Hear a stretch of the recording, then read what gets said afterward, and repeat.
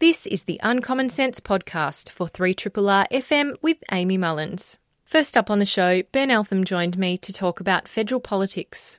Then, Emeritus Professor of Politics from Trobe University Judith Brett joined me in the studio to talk about her book, From Secret Ballot to Democracy Sausage, How Australia Got Compulsory Voting. And then finally, Associate Professor Michelle Arrow, who is an expert in modern history at Macquarie University, joined me on the phone to talk about her book, The Seventies, The Personal, the Political and the Making of Modern Australia. You're tuned into Uncommon Sense on 3RRR FM, and I feel like I'm fairly awake, hopefully awake enough to talk about some big news in federal politics with the wonderful Ben Eltham, who joins me on the phone right now. Hey there, Ben. Morning, Amy. How are you? Good morning. Pretty good. How are you doing? Not too bad. Yep. Now, let's get into some big news that's happening in federal politics. I guess I'll start with the most recent, given that it's just broken, which is that Julian Burnside QC has been announced as the candidate for the Greens in the seat of Kooyong at the next federal election. Now, that's a pretty big development on many fronts. One, particularly because the Greens have looped in such a quality person in terms of his experience and advocacy already in this space. But what are your thoughts on this particular development, Ben? Well, yeah, it is. It's a good win for the Greens to secure a candidate of the stature of Burnside, obviously a top barrister and known for his tireless work advocating for asylum seekers and refugees. But I think it's still very much a long-shot candidacy for Burnside. It's going to be quite difficult for him to win the seat. Really, it's a safe Conservative seat. So I think, it will be an enjoyable candidacy for him, I think. And, I think he'll get a lot of votes, but I can't see him winning. Well, the interesting thing with this seat, Ben, is that there's now two alternative candidates that are very high profile, and the Oliver Yates, who was a Liberal member up until recently, has become the independent candidate in that seat and was the CEO of the Clean Energy Finance Corporation. So in a sense, Josh Frydenberg's vote may be split by quite a significant amount, given that we've got now two other high-profile candidates in addition to Josh Frydenberg, who is the sitting member. So it certainly does create a bit more of a chance for some surprising developments to occur, given that we were surprised in the state election. Yeah, maybe yes, maybe no. I mean, we have preferential voting in Australia, so ultimately you'd expect a lot of the preferences to return to Frydenberg, particularly from Oliver Yates.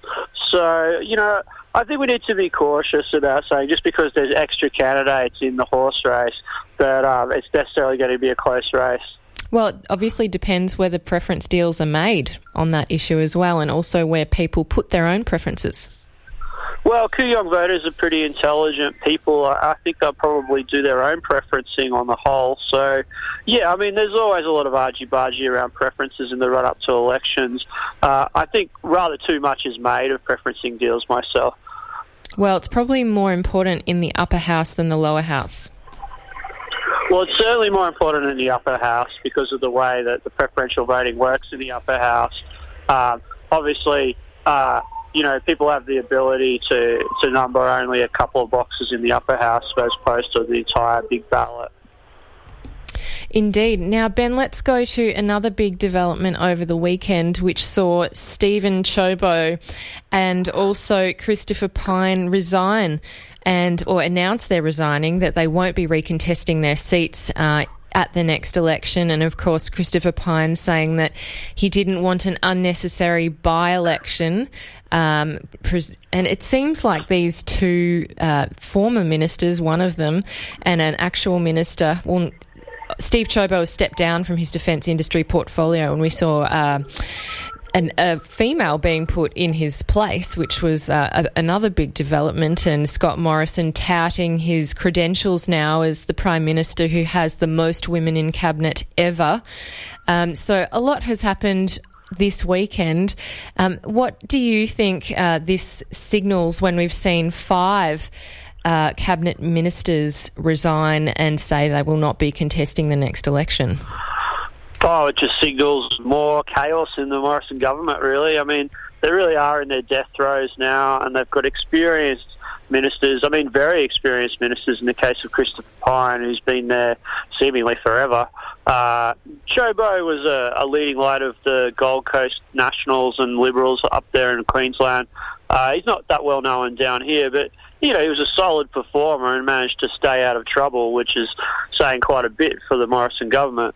So both of those are big losses, and you've got to ask yourself, why are these people, these senior politicians, leaving the government? And you'd have to say the reason is because they think the government's going to lose. Exactly. The writing's on the wall. And talking about unnecessary by-elections suggests that people can tell that they're not going to win the next election, and they don't want to all resign and create multiple by-elections after the result. So it'd be interesting to see internal Liberal Party polling at the moment. Obviously, things can change, and they're hoping that they will with the April budget. But things will be interesting. We've seen some developments on the policy front, and we mentioned last week climate change. The Liberals have given a cursory nod to climate change because they are threatened in multiple seats by independents who are campaigning on climate change. And some of the interesting parts or aspects of the modelling that they've put out in terms of the emissions that will be reduced suggests that they are allowing for certain accounting trickery to be included in their methods and what their strategy will be to actually meet our Paris target. Can you explain a bit about what it is that this accounting trick that we're all referring to, particularly Senator Tim Storer has been raising this quite frequently and is not particularly impressed? Yeah, that's right, Amy. So we saw a little bit of the detail of the Coalition's climate package. There'd been a big announcement. We talked a bit about it last week. A few $1 billion thrown at a reheat of direct action. And they also revealed their plans for how they say they're going to meet Australia's Paris climate commitments. Commitments, by the way, that, of course, we're not on track to meet. Emissions currently growing, despite what the government says. And one of the most interesting aspects of that detail was that they revealed that they're planning to use what are known as carryover credits. Now, these are an accounting trick, as you mentioned. Basically, these are credits, if you like, carbon credits that have been banked from our previous Kyoto commitments, enabling us, supposedly, to count them towards our Paris climate reduction targets. Now, the problem with that, of course, is that, firstly, they're not real reductions in carbon emissions. Secondly, there's a whole bunch of stuff to do with Australia's Kyoto commitments, which mean that we had very, very generous targets, but the most generous, really, of any industrialised nation. So we weren't really pulling our weight in that period. And thirdly, there's a lot of doubt in international, in terms of the treaty, the Paris Treaty itself, about whether we're allowed to use these carryover credits. Anyway, you're looking at it, it's basically cheating, right? So the point is to reduce our emissions. And you can't just say that because we exceeded our targets for a previous period of reductions that somehow we're entitled to use that for the next period of reductions. I mean, it doesn't make a whole lot of sense any way you look at it. No, it doesn't. And researcher from Melbourne Uni, Dylan McConnell, has put together a very handy graph, which I'll retweet. But he shows that basically this accounting trick amounts for about half of the emissions reductions that we need to make to meet the Paris target, and another roughly 15% will go down to technology improvements that occur outside of government. So it seems like we are essentially barely doing our fair share. Well, we're not doing our fair share, Amy. Let's remember that Australia's mandated Paris reduction of 26 to 28% by 2030, that's not enough either. Okay, the scientists are telling us we've got to move as rapidly to decarbonisation as possible. We've got to take as much carbon out of the atmosphere as we possibly can. And here we've got the government fudging the figures, basically using every trick in the book to try and get out of reducing carbon emissions, and continuing to lie about Australia's actual emissions trajectory. They keep saying that our emissions are going down when, of course, the government's own figures tell us that they're going up. Exactly, and we saw Angus Taylor, the Energy Minister, over the weekend on Insiders, and Barry Cassidy asking about our emissions. And as we mentioned last week, we had Melissa Price, the Environment Minister, saying that emissions were going down. We saw Angus Taylor saying that our emissions are going down as well. And it seems like they are referring to the 3 months that were last accounted for, as opposed to the entire year's trajectory, which has been going down. So we're getting into this really argy-bargy.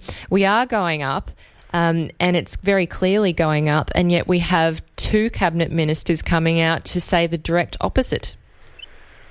Yeah, they're lying, Amy. There's really no way to sugarcoat it. It's actually outrageous. I mean, this is the biggest public policy issue of the 21st century, and the government is lying through their back teeth. It's disgraceful.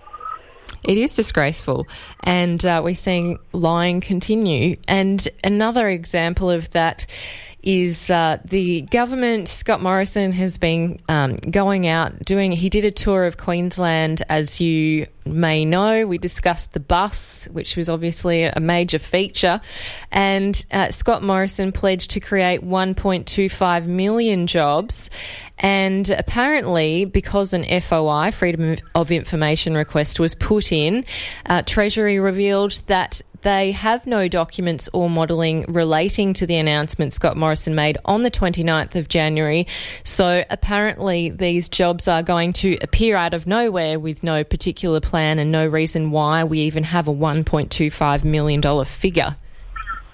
Well, I think this is pretty much par for the course for the Morrison government. When in doubt, make it up. If the economy grows, then jobs will be created.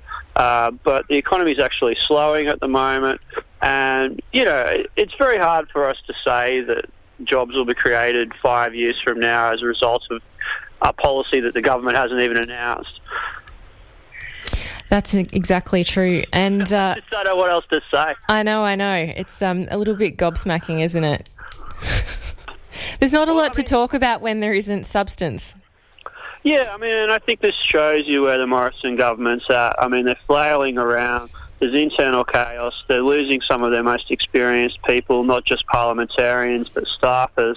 And so, basically they're just trying to fake it till they make it. And Morrison's entire strategy really is to throw out as much misinformation, disinformation, distortions and lies as he can, in the hope that gets him through to election day, and maybe by some miracle he wins. Now, one of the other issues that we saw the Parliament vote on at the end of the sitting week, about a week or so ago, was on the prospect of a Disability Royal Commission, and that did pass in terms of the Parliament's intent to establish one, but it doesn't necessarily mean that it will be established. It requires government to decide to create a terms of reference. And interestingly, we see a bit of back and forth between Labor and the Liberal Party on this. The Liberal Party wants to see the state governments chip in and provide some funding for this Royal Commission, which Scott Morrison says should be a similar size and standing to the one we saw into institutional child sexual abuse, and that was $373 million over 5 years. Labor hasn't committed that level yet, but they are saying that the federal government should fund all of that. What do you think they should be doing, and should they be establishing it now, or should they wait until after the election? Oh, no, they should establish it because there's a clear need to establish it. We know that there's terrible things going on in this sector. We've known that for years, and that's why disability advocates have been demanding a Royal Commission to try and get to the bottom of these abuses and these crimes. So there is something of an argument for the states chipping in, because undoubtedly a lot of the abuse has occurred within state institutions, state and territory institutions. So perhaps there is an argument that they should bear some of the burden. But realistically, the Commonwealth is the top level of government. It's the level of government with the most money. And if we want to get on with this, then the Commonwealth is the logical federal body to do it. Yes, and they can obviously establish it and seek contributions later if they so choose. Ben, thank you so much for taking the time to chat with us today, and hope you have a good week. Thanks, Amy. Appreciate it. That was Ben Eltham, who is the National Affairs Correspondent for New Matilda, and he joined me from what sounds like a train station in Melbourne, heading off to uni to teach all those bright, young and mature-age university students things about culture, I believe. I'm really delighted now to have with me in the studio Judith Brett, who is an Emeritus Professor of Politics at Trobe University, and she's the author of many books. One that I know of well is The Enigmatic Mr. Deakin, which won the 2018 National Biography Award and was shortlisted for many, many other awards. And I interviewed Judith on the phone about that book last year, and I'm now very excited to bring her back and into the studio, which is even better, to talk about this new book that she has written, From Secret Ballot to Democracy Sausage, How Australia Got Compulsory Voting, and it's out through Text Publishing.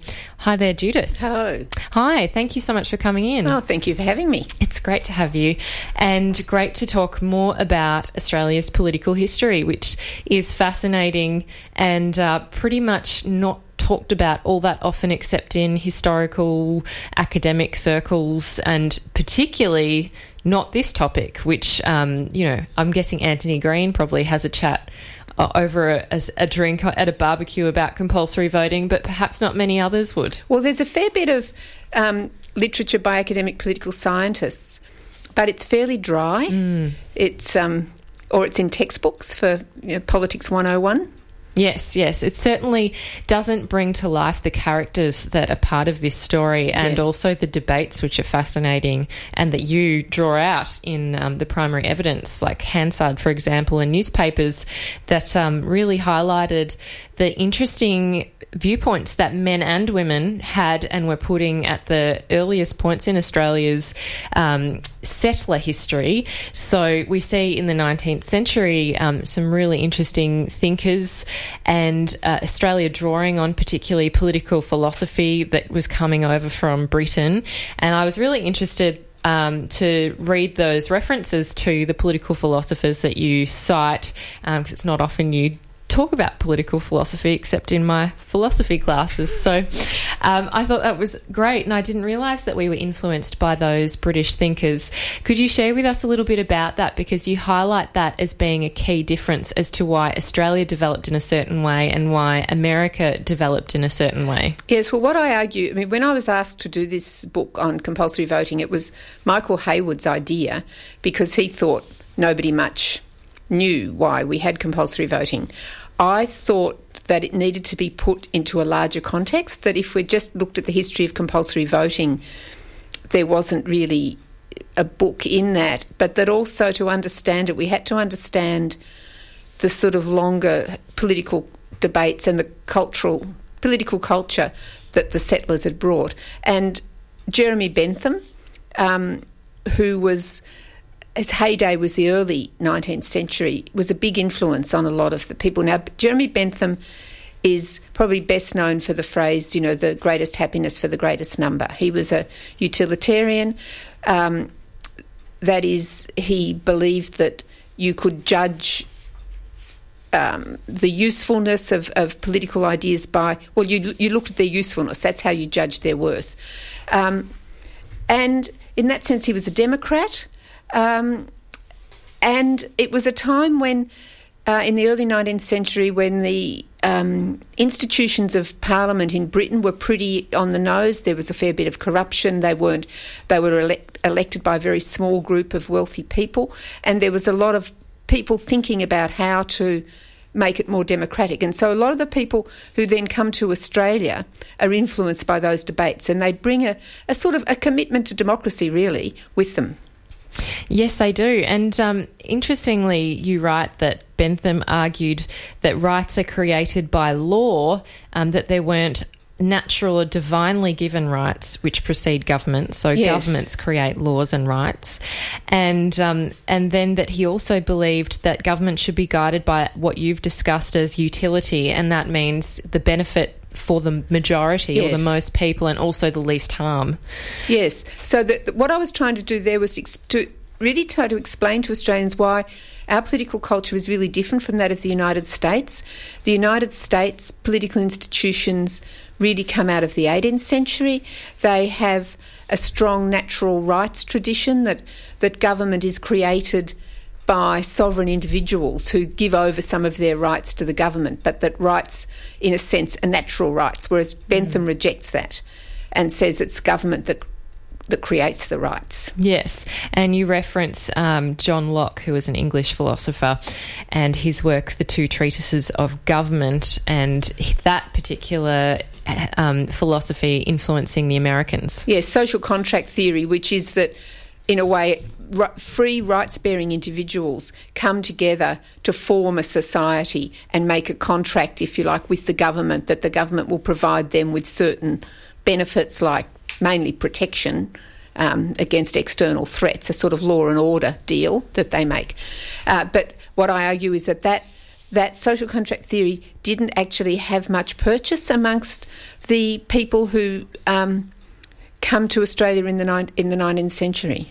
And Australians don't distrust the government in their core in the way Americans do, or many Americans.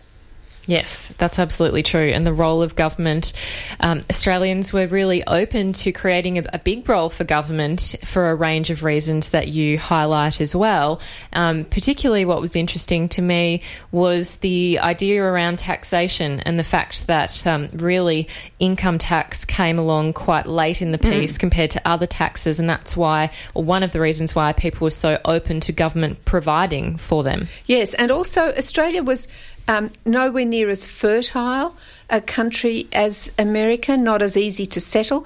If you were going to, open up the Wimmera for settlement, which the colonial Victorian government did in the late 19th century, it was only going to be possible for people to make a living there if governments provided transport infrastructure, the irrigation schemes. I mean, Mildura wouldn't exist without governments having funded, the irrigation and or established the wherewithal for that. So in Australians, firstly the British government and then later the colonial governments, who were making money out of land sales and also out of tariffs, provided a lot of benefits for Australia. And so Australians saw the government as something that provided benefits for them on the whole.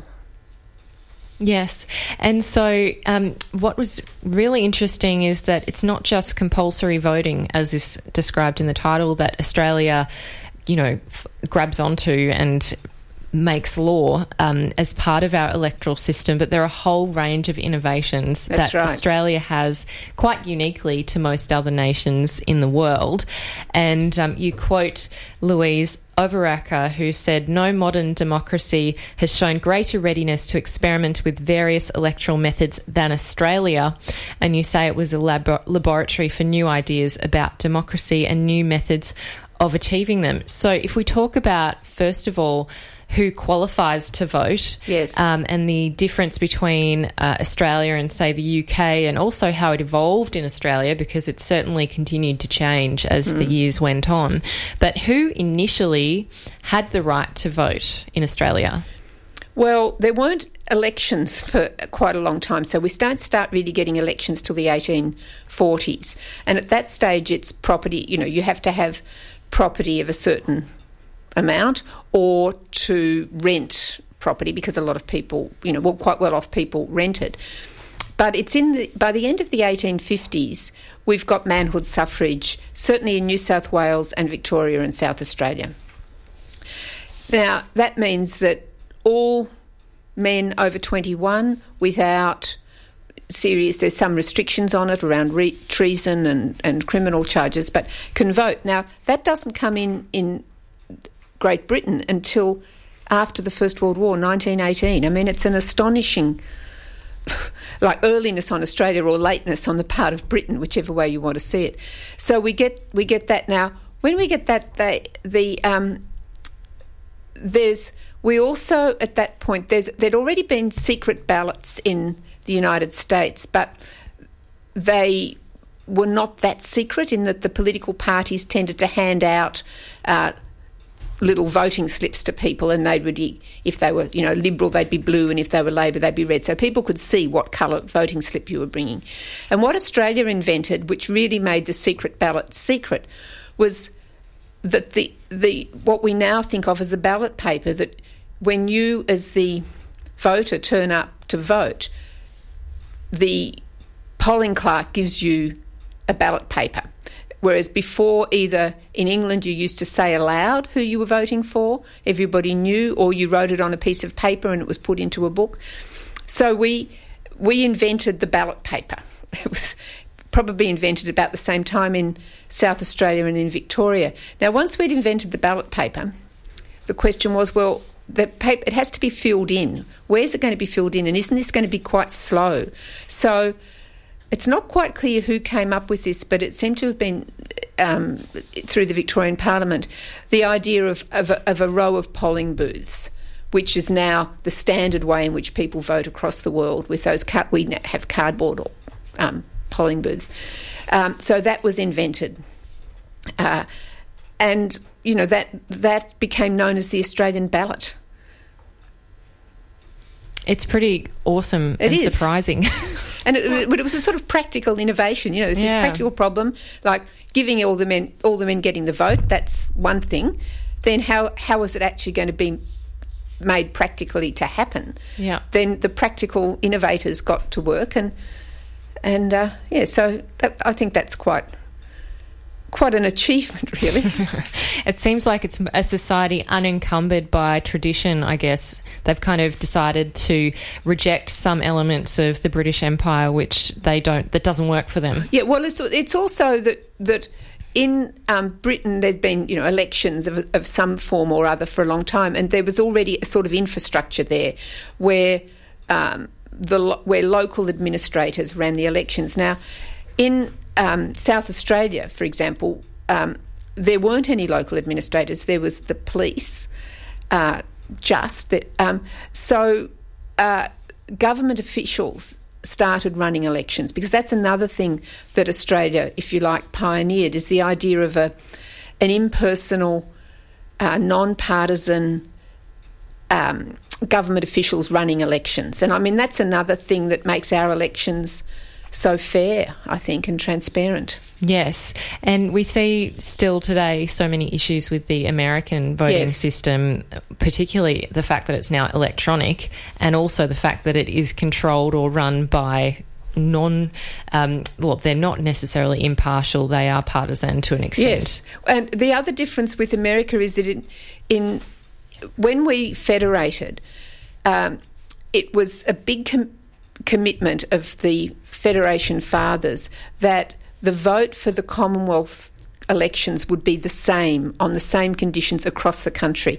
Whereas what happened in the United States was that the state parliaments or the state legislatures controlled the voting laws for who would vote for Congress and the President and what have you. And so they weren't uniform. And then those laws get manipulated, partly because the people running the elections are themselves elected, so they tend to then be partisan, whereas we have government, public servants running our elections. Mm. And I was really interested in how gender plays into so many different aspects of this debate. Yeah. One that was very surprising was the talk of an open ballot was claimed, well, that was an English approach, and they said that a secret vote would be un-English and that it would also be unmanly because secrecy was for women, and it somehow has relevance to the Catholic confessional and the feminine dependence of Catholics on their priests. Yeah, well, this was when it like the secret ballot didn't come in England until a couple of decades after it had come in Australia. So there were arguments being mounted against it. What was happening what had happened in England was that the franchise had been extended in 1832, and so lots of tenants and tenant farmers were now able to vote. Now the landlords wanted to obviously keep control. The landed aristocracy and gentry wanted to keep control of their parliamentary positions.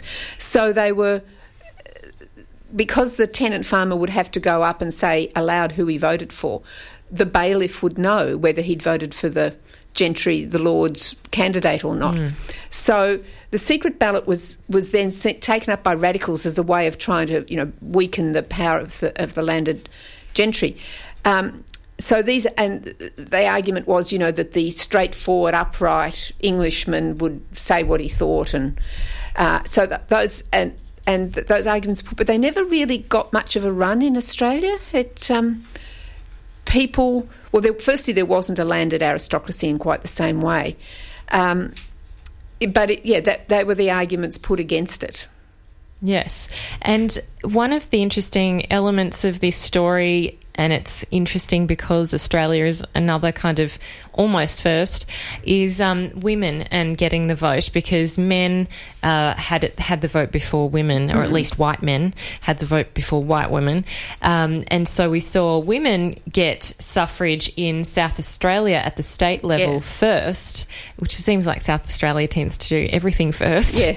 And then we saw women eventually get the vote, white women, and they were just pipped at the post by New Zealand, who got there, but we still claim a first in the sense that women got the right to vote and stand for Parliament at the same time, which was a world first. Yes. But I was surprised to read that it was actually almost by accident or by luck that women got the right to stand for Parliament. Well, it was one of those things that backfired. The opponents, the people who were arguing in the South Australian Parliament against women getting the vote, put in as an amendment that they should also be able to stand for Parliament. And they thought this was so absurd. This was not something the women had asked for. They thought this was such an absurd overextension that it would lead to the bill being thrown out.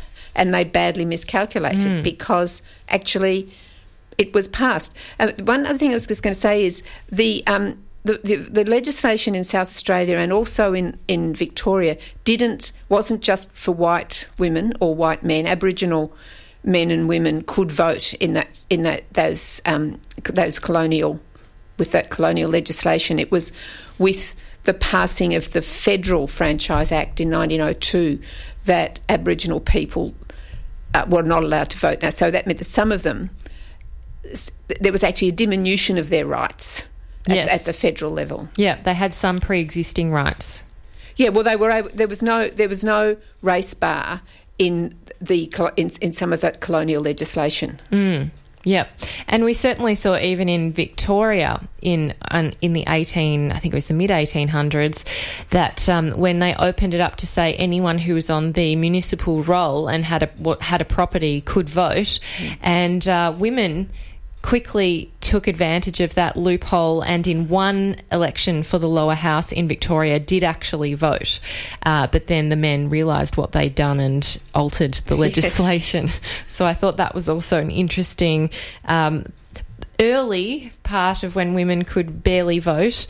But there are some really important women in this story, and one of them is on a banknote, and fair enough, she should be. She's a great Scottish woman, Catherine Helen Spence, who did many things, was obviously an intellectual in her own right, and she ran as a candidate, was the first ever candidate to run to actually be part of that delegation who would form Federation and come up with the Constitution.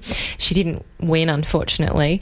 But you highlight her role in this, not only in terms of votes for women, but also electoral innovation, because she was reading obviously quite widely and came across a review by John Stuart Mill, the great philosopher, who was referring to some work around proportional representation that she highlighted to no avail. Yes, she became a passionate proponent or advocate of proportional representation because she thought that way the whole range of views that were out there in the electorate would get represented. You know, that at that stage things were all pretty much first past the post. So that meant that debate turned into just two positions. And she thought that this would lessen the power of the major political parties, that there'd be a bigger range of views able to be represented in the parliament. Mm. And it does make a lot of sense. You can see why you would want to make sure. I think the explanation that I saw from you is that it's the one that most people could live with in the end, in terms of preferential voting. Well, no, preferential voting and proportional representation are a bit different. Well, they flow on from each other. They sort of do, yes. I mean, development of thinking. Preferential voting does at least give a chance for minor parties to stand, and so with preferential voting, yes, you end up with the candidate that's least disliked. But with proportional voting or representation, you can end up with the sort of situation of the Italian Parliament, you know, with 3 people in this party and 4 in this, and it can make stable government difficult. So there's always been that tension between proportional voting and stable government. She came up, the person who she was reading wanted the whole of Britain to be, you know, the whole 600 and however many members of the House of Commons to be elected on proportional representation, which would have been chaos. She came up with the idea of effectively multi-member electorates, a bit like what you ended up with the Hare-Clark system that there is in Tasmania. So if there was, say, 10 candidates in an electorate, you know, there would be some chance for different views to be represented. Mm. Yeah. And so the development of the preferential system is something which is quite unique to Australia, because the first past the post is quite common nowadays. It's probably the most popular. So you highlight, I guess, 2 particular things that are elements of Australia's system that are quite unique, one being compulsory voting, the other being preferential voting, as opposed to first past the post. And the other, I guess, somewhat unique but probably less substantial feature is also voting on a Saturday. Yes. A weekend when most people, well, hopefully a lot of people don't work. But that certainly might influence the way things happen if it's not on a Tuesday or a Thursday like some other countries. That's right. And going along with the Saturday voting is the very easy arrangements that are made in Australia for absentee voting. So, you know, you can turn up at any polling booth in your state pretty well and vote, whereas in the United Kingdom, for example, you are registered to a particular polling booth, not just to an electorate. And so you're meant to go to that polling booth to vote. Now, you can have a proxy vote for you, or you can arrange for postal voting, but if your train's delayed or something, you can't go and vote in London at lunchtime, or you can't. It's rather rigid, and similarly in Ireland. So from very early, like the late 19th century, there was easy absentee voting, and that was being pushed by the Labor Party because the trade unions were signing lots of rural workers, you know, shearers and drovers and rouseabouts and carters and stuff, up to the unions, and they wanted them to be able to vote, and they didn't necessarily, you know, live at home all the time. They might be out on the road. So easy absentee voting was something that Labor argued for very early and successfully. So that goes along with the Saturday voting, that the Australian electoral traditions are to try to make it as easy as possible for people to vote. Yep. And that's probably I guess it's complementary to the compulsory voting element, isn't it? That's right. You're enabling people to do it. I mean, once you get compulsory voting, then you really have to enable it, because you can't force, make it illegal for people not to vote and then make it difficult for them. But so some people often have thought, sometimes it's been argued, it's because of compulsory voting that we have easy absentee voting and Saturday voting, but it's actually the other way around. We had it all beforehand, and it's part of the same commitment to wanting the majority of people to vote. So we have, remote voting booths and things. The Australian Electoral Commission puts a huge amount of effort and money into getting polling booths out there for everybody to be able to vote. Well, it needs to, given that we're a continent, and also those who are overseas. Yes, yes. There's a great photo in the book of a polling booth. I think it's in Antarctica. Yes, that's right. It's hilarious. And there's a tent is the polling booth. That's right. And a whole lot of people lined up in their fur-trimmed parkas. Yeah, it would be an interesting experience. I don't know.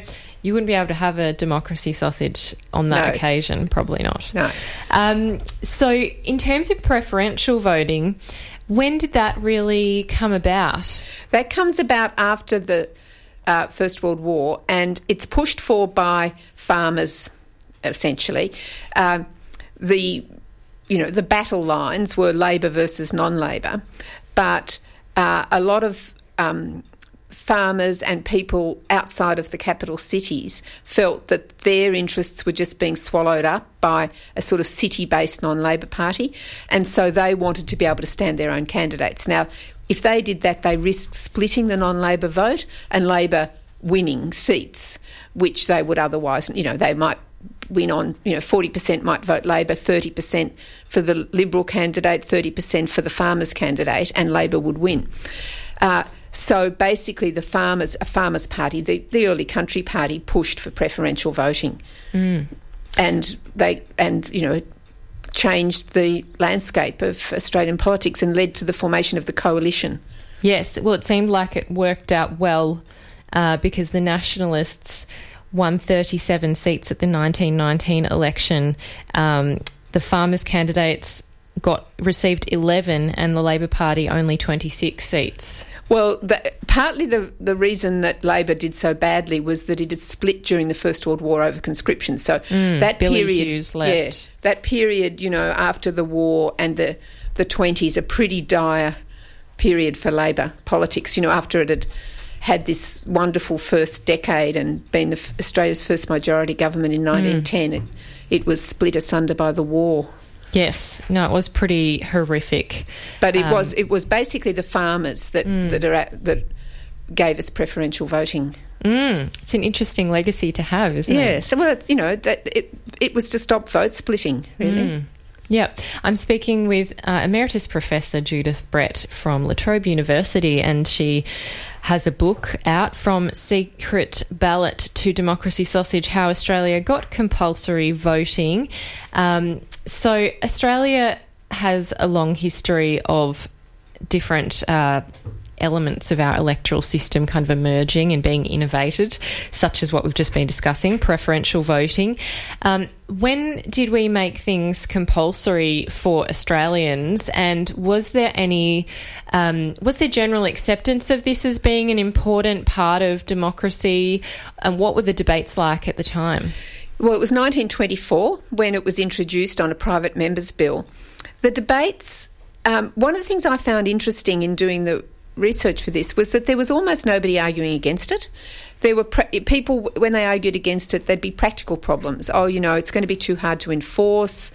How will you, it's just too difficult. There was problems with getting the state roles and the electoral, the Commonwealth roles lined up. So when it was introduced, it was just widely accepted. The turnout obviously increased. It had a big women's voting increased a lot, so that when most of the pressure groups, the farmers' groups, the women's groups, the trade unions, were all arguing for compulsory voting. The women's groups thought that this would make clear to women that they needed to educate themselves about politics, so they were pretty much in support of it. So, it's been pretty widely accepted, and in all the surveys that have been done in the post-war period, the majority of Australians support compulsory voting. I was interested that some people suggested that women are conservative voters, and thereby if women vote and they vote and they're 50% of the population, for example, then the conservative vote's going to go up. Yes, I mean, that was something I found interesting, that I'd always thought that compulsory voting was supported for sort of radical progressive reasons, that it'd mean that the poor and the marginalised would vote, and hence that would mean we'd be more likely to have progressive policies because the politicians would have to take their interests into account. But I came across very early on, particularly in the 19th century, the arguments being put that compulsory voting was a good thing because it meant that the people who were not the zealots, that you didn't want the partisans of the right and left being the only people who came out, but you wanted the sort of the sensible centre, we would now call it, the respectable conservative people who weren't that interested in politics to vote, and that they would moderate the sort of passionate commitments of the left and the right. And I think with what we've seen in the United States over the past couple of decades and the polarisation that's now infected their politics, you can see the cogency of that argument. I think that's why people have become more interested in compulsory voting, because it is a moderating influence, and it means that the political parties because they don't have to get out the vote, that they don't have to sort of crank up the emotional investment in their positions, and you don't get as much playing on fear and grievance as you might otherwise. Yeah, it's really interesting to see. I mean, Australia as an electorate has clearly evolved over time in terms of the ways that we're voting, but the centre has always been the majority. Well, the centre's where the elections are won, Exactly, and fought over when parties are clever. It's surprising, though, the Liberal Party at the moment don't necessarily see themselves as centre. At least their base isn't centre. They're looking more towards a conservative end at the moment with their policies. Well, I think that Scott Morrison is trying desperately to drag the beast back into the centre, because certainly under Abbott and under, if you look at people like Dutton, if we take an issue like climate change, for a long time the Liberal Party's parliamentary position has been quite out of alignment with general public opinion. As it was, as we saw on same-sex marriage. So, in a way, that in the United States that wouldn't be such a problem, because that would motivate, for example, a religious base to come out and vote, and the more indifferent people would stay at home. But here that doesn't work like that. And so they're really paying, I think, for the fact that they've allowed the more extreme voices in their party to be so loud, and that's alienated the sort of fairly mainstream middle-of-the-row supporter.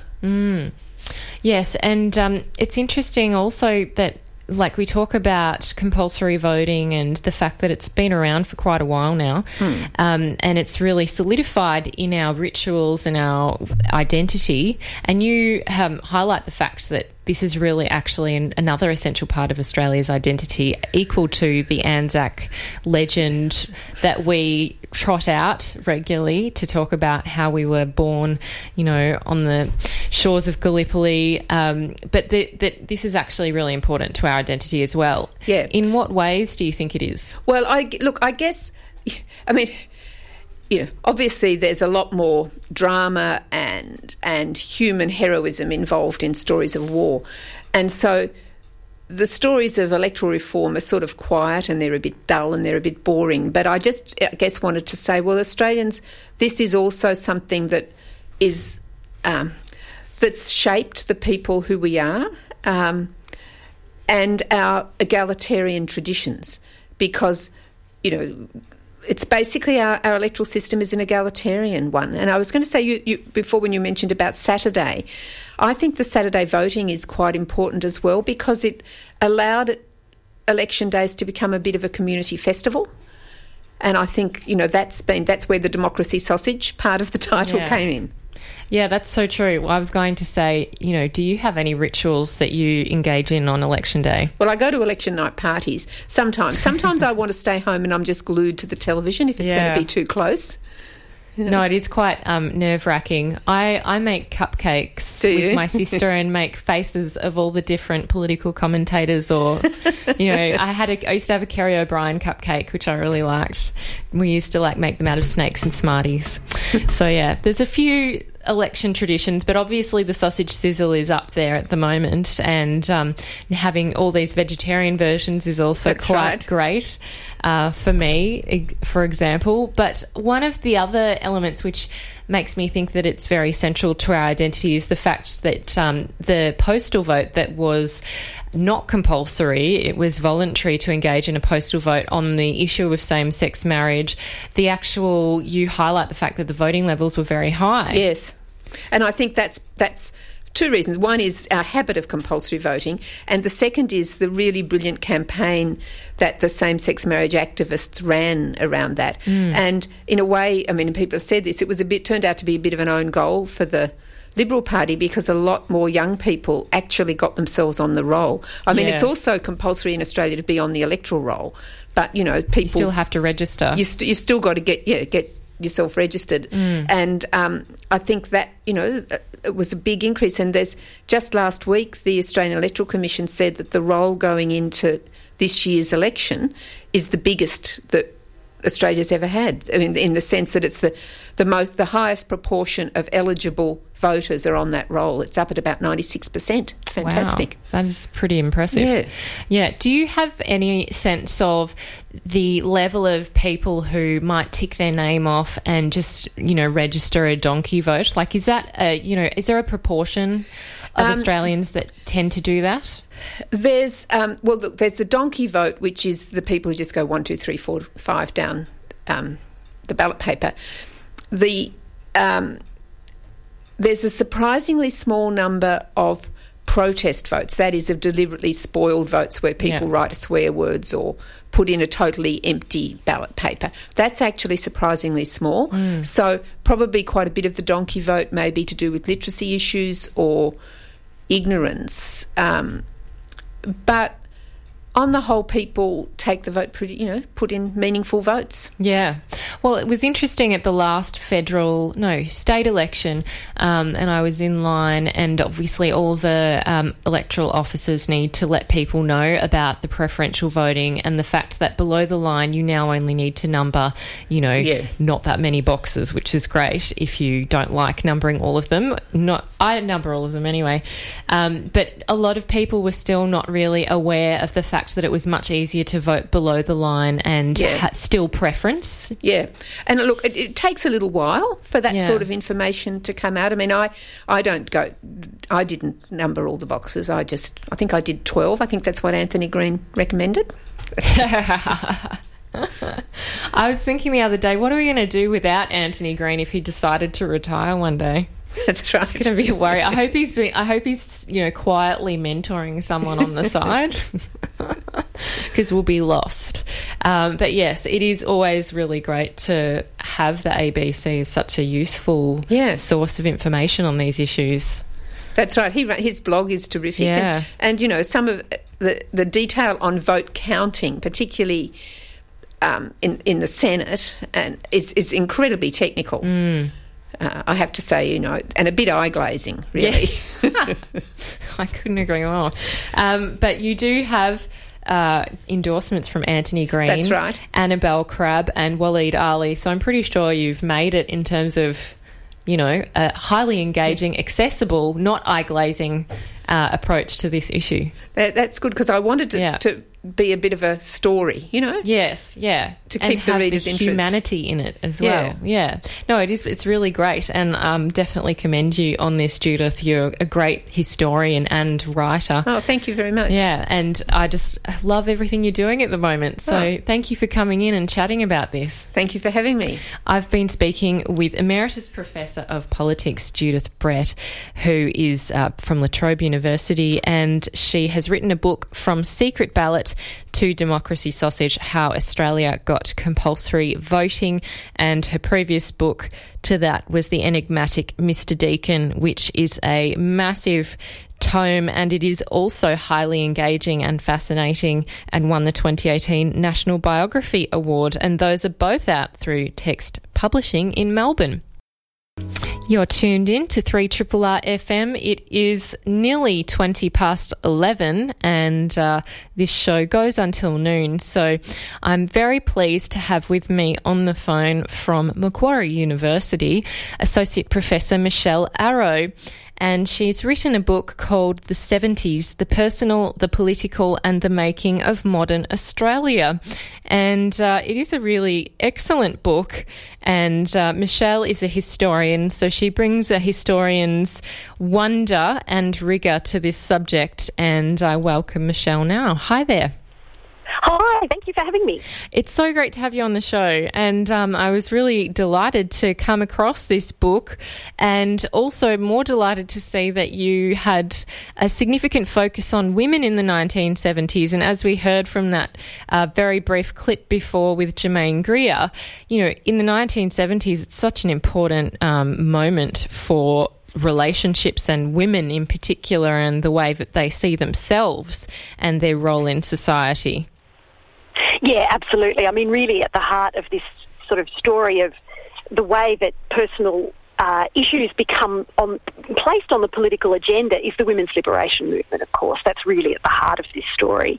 And kind of one of the things I wanted to trace was to kind of weave in the story of women's liberation with the broader national story of Australia in the 1970s, and kind of look at it in the context of national politics. You know, kind of how did women's liberation go from being a movement that was, you know, a small groups of women in different parts of Australia into something that became really sitting, you know, influencing government and influencing policy by the mid to late 1970s. Yeah, and it's very refreshing to see women's liberation and women's quote-unquote issues being made part of the mainstream, because often the way it's treated in politics and history is that it's kind of separated out as a chapter or, you know, a special women's subject or topic. Exactly. And really, when you look at the history of particularly the Whitlam movement, say, which is one of the main, of course, you know, the big political moment of this period, is women is just sort of sat off to one side in one chapter. And maybe there's a paragraph on gay and lesbian rights in there too. And what I wanted to do is kind of upend it and say, what happens if we look at the story of the 1970s through the prism of gender and sexuality? Like, how does our view of that decade change if we do it that way?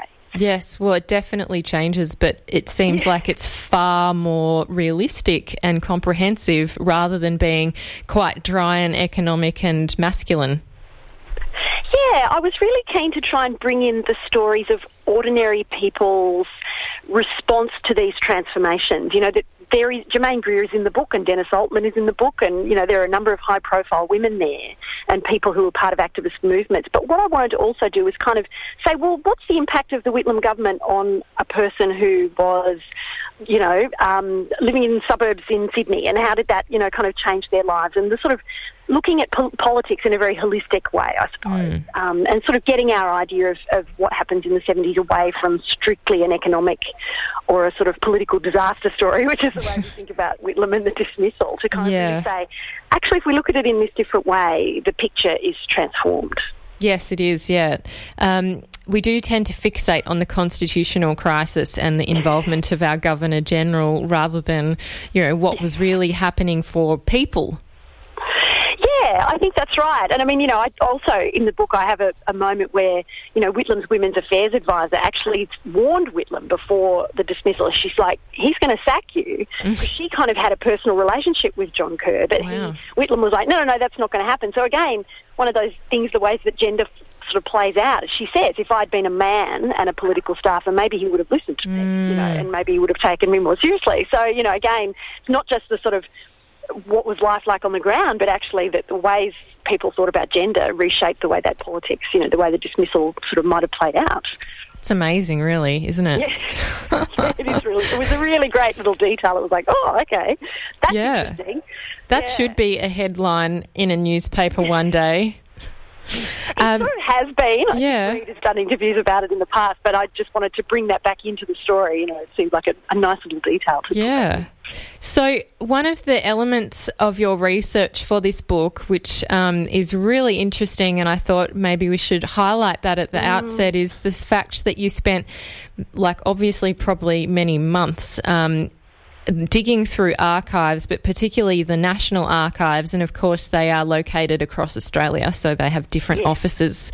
But you weren't in the Canberra one, you were in one based in New South Wales, and there was this great set of documents, and it must have been huge, I'm guessing, around a royal commission that had been established by the Whitlam Labor government. It's called the Royal Commission on Human Relationships. I didn't realise we had that as a royal commission. How did you even stumble across that fact yourself? Look, it's one of those things that people forget that it happened, and people don't. There was so much going on in the Whitlam period that I think people just, what, Royal Commission on Human Relationships? That's a small subject, just add that to the pile of things that they were doing. So I read about the Royal Commission in a sort of a few paragraphs in a big general history of Australia, and I was like, gee, that's interesting. Has anyone written about that? And I found that not really anybody had done anything on it, partly because the archives are, the National Archives are closed for 30 years after the material's created. So I was sort of investigating it at the very moment where the material could be read by researchers. The 30-year period had passed.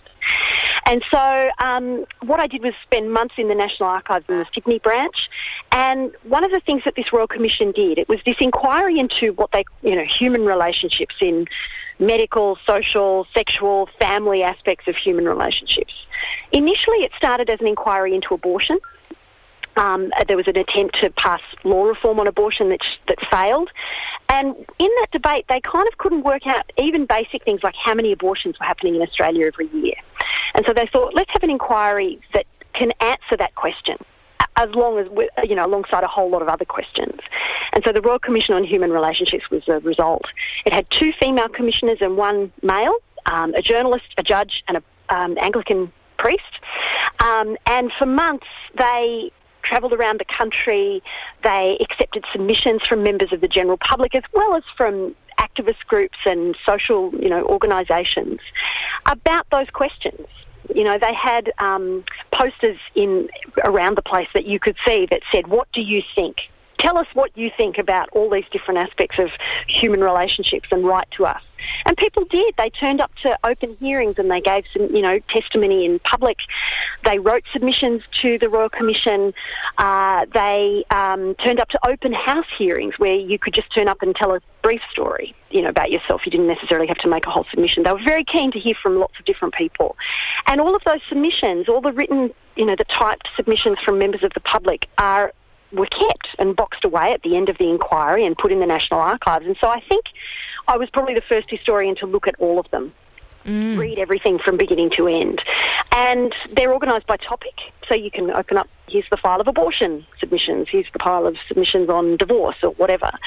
So what was intriguing and sort of appealing to me as a historian was that you could kind of use those to get at what ordinary people were thinking about the social change of the 1970s.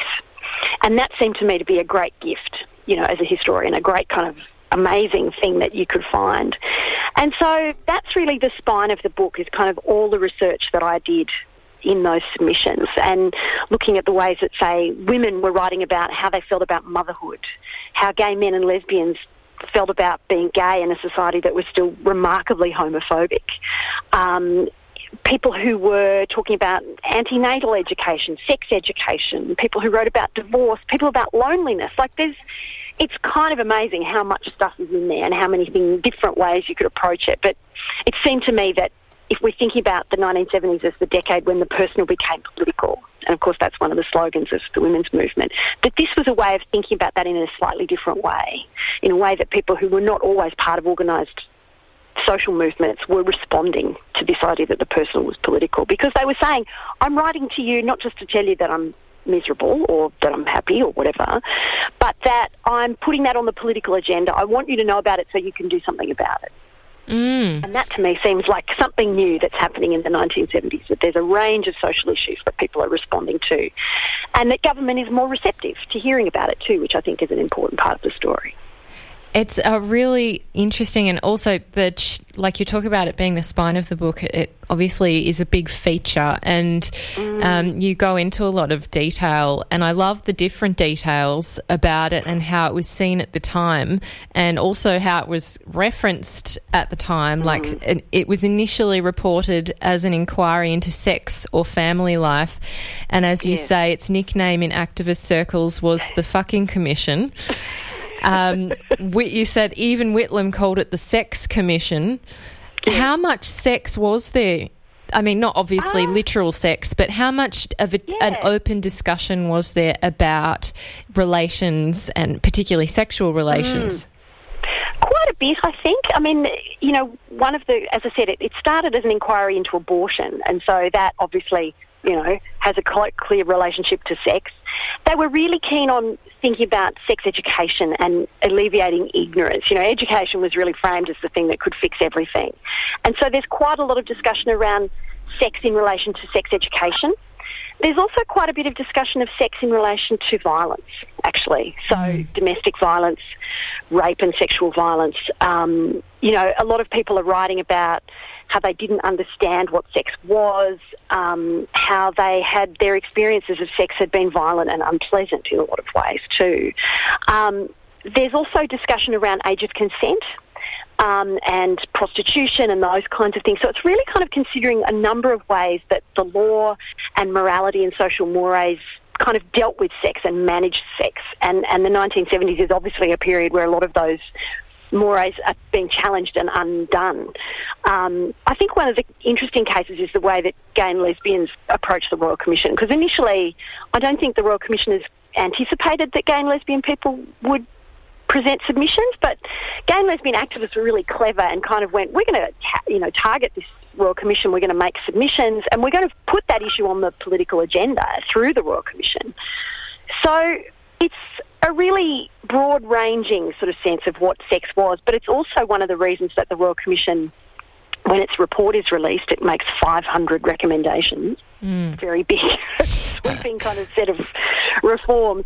One of those was around decriminalisation of homosexuality. They recommend an equal age of consent. There's a whole bunch of things in relation to sex, and that's the thing that sparks real furor amongst political conservatives around religious and morals groups. So again, it becomes sort of seen as this sex report, you know, when it's released, even though actually that's not all of what it's about. There's actually a lot of things there that really don't necessarily have anything explicitly to do with sex. They're actually about the ways that people relate to each other, and sex is obviously one of those, but it's not everything. So my sort of sense of it is that this is a Royal Commission that is about investigating the ways that morality had changed and perhaps the law hadn't kept up with the ways that people were really living. You know, morals had changed and the ways that people thought about sex and relationships had changed. And there's a backlash against the idea that we could perhaps review the law, we could perhaps rethink the way that we think about some of these practices. You know, the reaction against the Royal Commission it really is conservative and hysterical in some ways. It's a moral panic around the Royal Commission and its findings. Yes, and you highlight throughout the book some of the civil rights and civil society organisations who were campaigning to change the laws in regards to homosexuality. I found this interesting that you highlight the fact that they weren't necessarily gay and lesbian rights activists. Yeah. They were really kind of approaching this from a legal standpoint of we can't have morals in our laws, like that excessive government interference and moralising over our citizens is not appropriate, and so they didn't necessarily even see themselves as advocating on behalf of or for that particular group. No, that's right. I mean, one of the things is the famous kind of a formulation that comes out of law reformers in the US and Canada and the UK is the sort of the state has no role in your bedroom. You know, the idea that the private sphere is a private place. And civil rights campaigners in the sort of late 60s, they're not presenting themselves as gay in public. They're like, we're not gay. We just think people deserve the right to be gay in private. But there's no sort of sense that being gay could be a public identity, that being gay could be part of your individual identity, that being gay is something you do in private. And similarly with abortion campaigning in the 1960s, that some of the campaigns around abortion are sort of civil rights oriented. They're fronted by doctors. They're not fronted by women. So in both of those cases, as sort of 60s reform, the groups that are affected most directly by the law are not the ones who are at the front of the campaigns to change the law. And, you know, they're there, of course, but they're not at the front. Whereas by the 1970s, the early 1970s even, you have the people that are most directly affected by these changes who want to be at the front, you know, who are at the front of these campaigns. Campaign Against Moral Persecution, which is a gay organisation, Gay Liberation, of course, Women's Liberation. And they're using that strategy of, this is how this affects me. The personal is political because, you know, I can't be the way I want to be in private or public because you're oppressing my identity. So it's a really big change in the way that gay and lesbian groups are sort of seeing their relationship to the state and to privacy, really. You know, they're kind of saying, look, that private identity means nothing if I can't express it publicly. And similarly, when you just mentioned there abortion, it wasn't at that particular point women's rights groups saying, you know, it should be women's right to choose, and, you know, that wasn't the forefront of that part of the argument. It was, as you said, doctors saying, well, you know, it's a last resort. You have to be pretty desperate to need to seek an abortion or want one. It is pretty shocking, really, that that's how that whole argument started out when people are arguing for abortions or the right to have an abortion. I know. It's really interesting to me, that moment, that it's basically in the late 60s, those campaigns that produced the kind of clarification of the legal position of abortion were all about, could doctors avoid prosecution? It wasn't sort of about the woman's right to have an abortion. It was very much about medicalising that and sort of sitting that underneath the kind of control of doctors. And in some ways that doesn't change hugely over it's sort of the Menahit ruling and the Levine ruling kind of clarified the circumstances under which doctors can perform an abortion.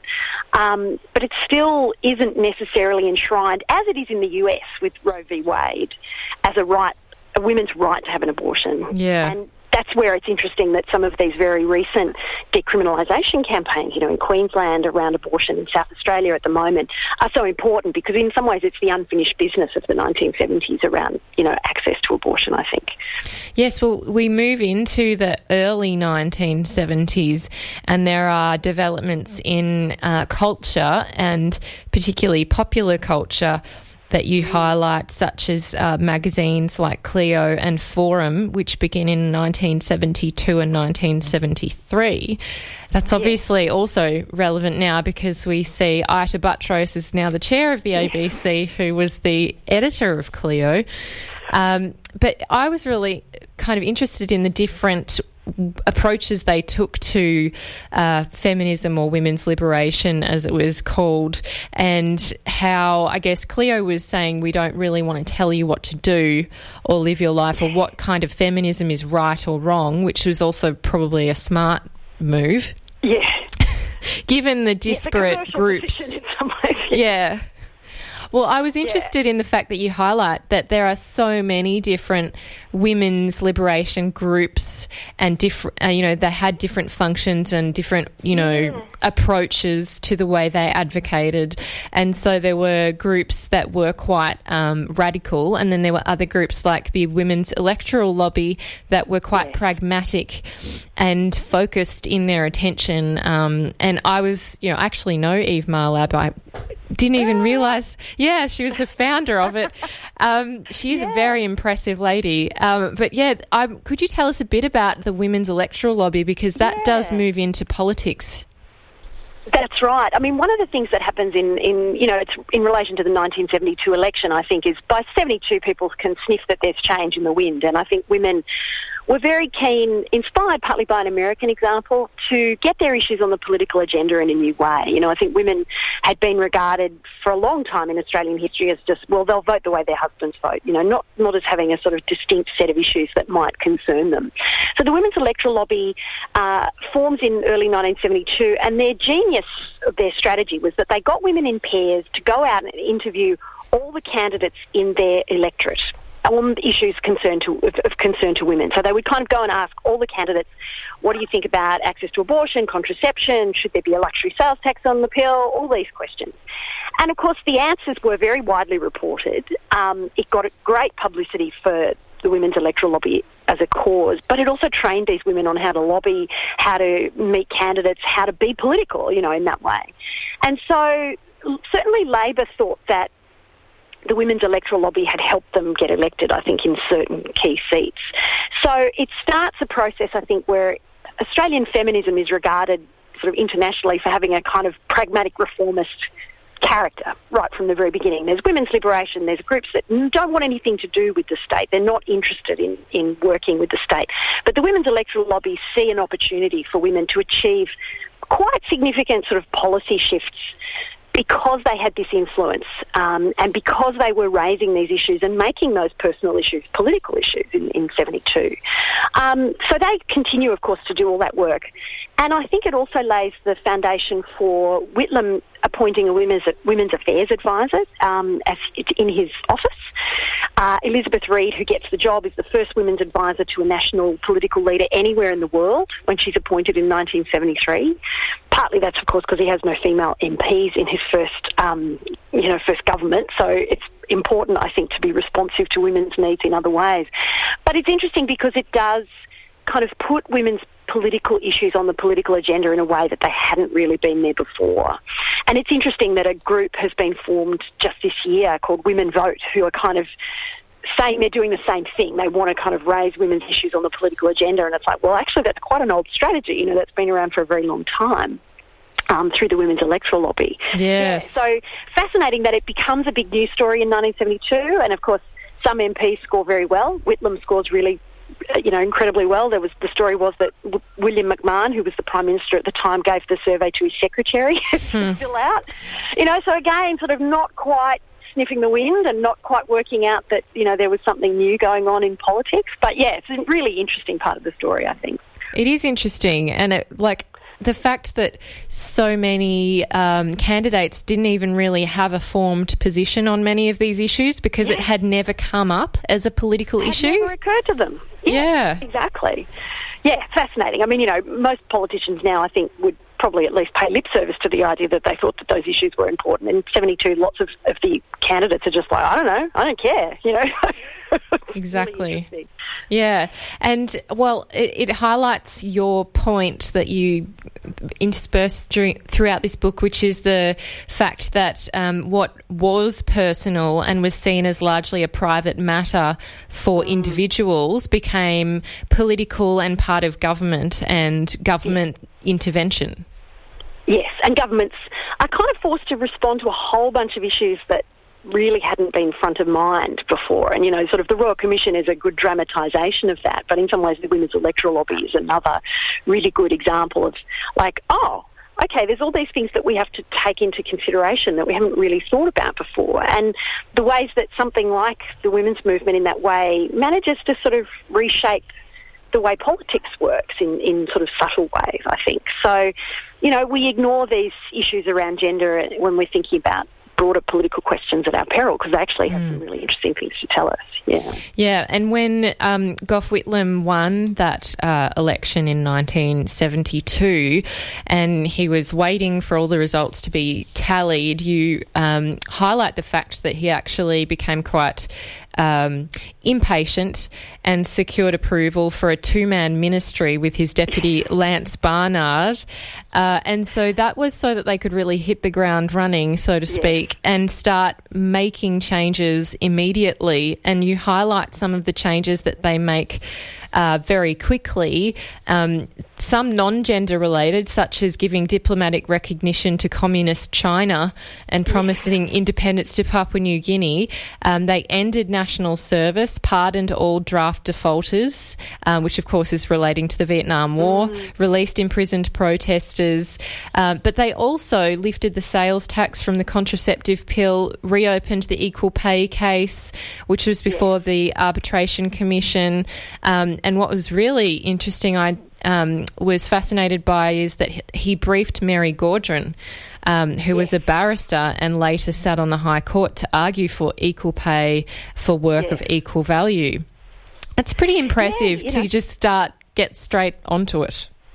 Exactly, and it was a really important, I think it was about saying to people who had supported him, you know, I'm doing things for you already. And I think the Labor Party had taken the Labor Party a long time, I think, to shake off its sort of trade union, male-dominated image. And, you know, that change is slowly happening in the 1960s as they're drawing in progressives and, you know, people of the new middle class and stuff like that. But 72, those two very early legislative reforms were a way of saying, we recognise you and we are going to advocate for you. And so that's really part of the sort of longer transformation of the ALP too, which is so interesting. That's sort of part of the story this book tells, I think, the way that the two parties work out how are they going to accommodate this politics of gender and sexuality.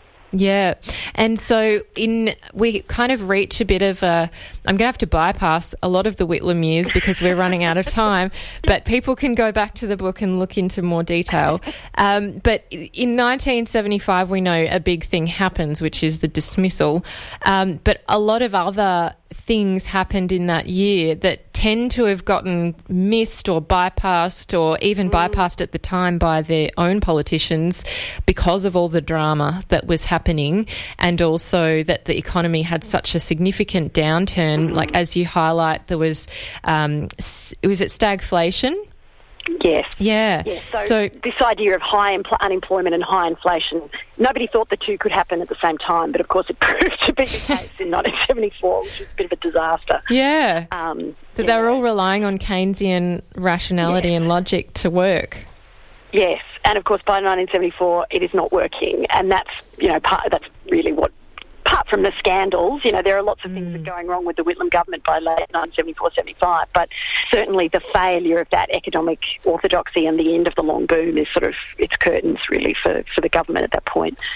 Yeah. Yes, and you highlight that there are some major developments, like when they had the next election in 1974, there was a major childcare policy that they had, which Elizabeth Reed played a massive role in, that kind of got butchered and then gutted in terms of funding. Yes. So there were many issues with that, but also that the Royal Commission's recommendations and report kind of got glossed over.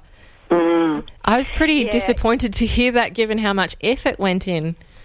I know. It's a pretty... I mean, the Royal Commission is one of the victims of the dismissal, really, because Fraser comes in and sort of has a razor gang and wants to cut lots of stuff, you know, rein government spending in. So he cuts the Royal Commission short by 12 months, says it has to report a year earlier. So they're all still doing hearings, you know, around this time, and there's reports that they couldn't even pay their phone bill in February 1976, you know, and so it all becomes very uncertain what's going to happen.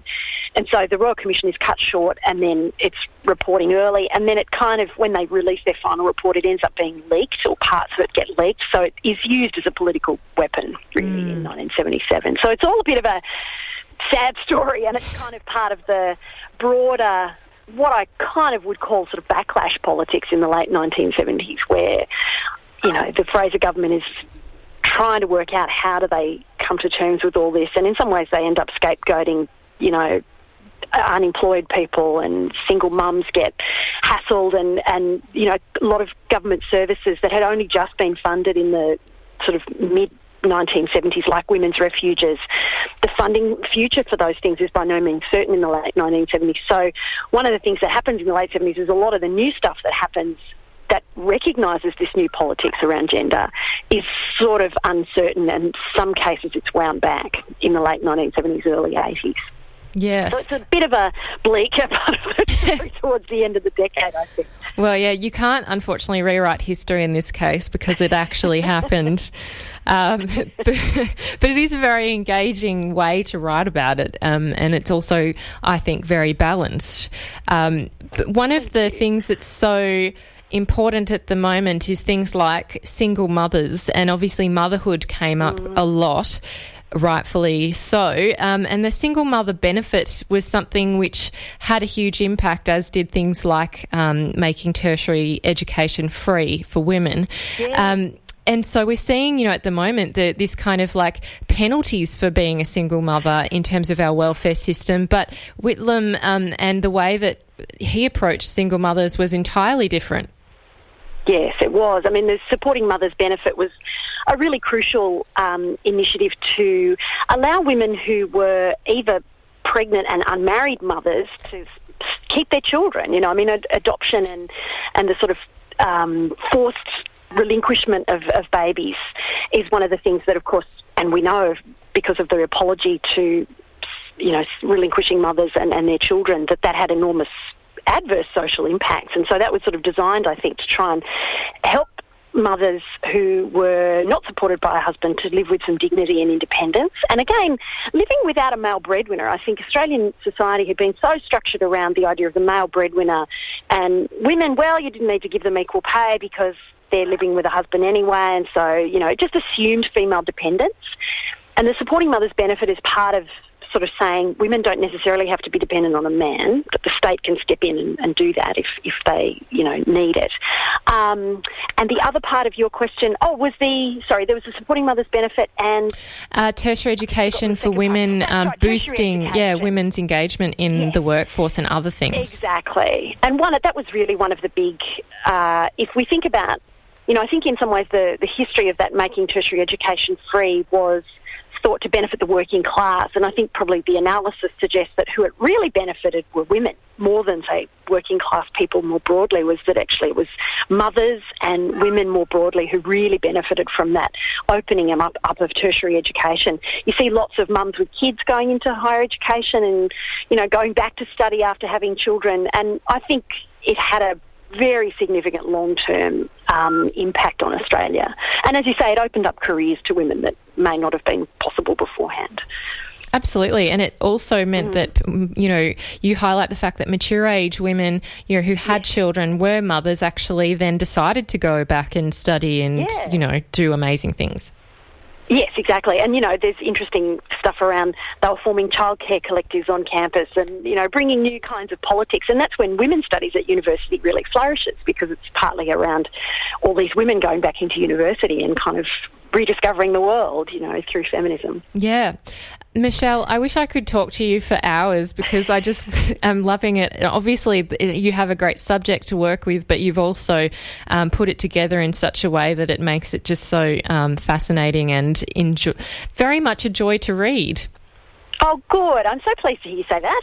Yeah, no, I absolutely mean it. Yeah, it was not even close to difficult. It was so great. I had about 27 pages worth of notes. So, unfortunately, we won't get to all of them. But I highly recommend this book, and I hope that people can also head along to the event you've got on in Canberra on Thursday, because I know we have quite a few Canberra listeners. Yeah, that would be great. We'd love to see you there. There's still some tickets available, so I'm in conversation with Frank Bongiorno.